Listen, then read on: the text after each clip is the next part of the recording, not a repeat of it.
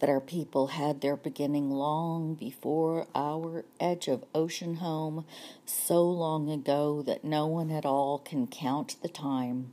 Yet these are the tellings that have come down to us long ago, long ago, long ago.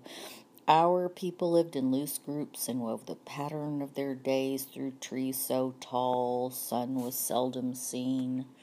It was an easy time,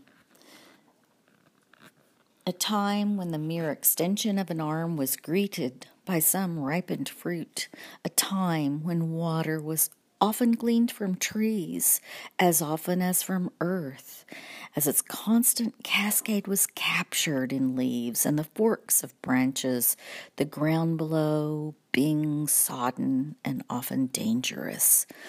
So it was that the people lived content for time beyond time until the world began to change.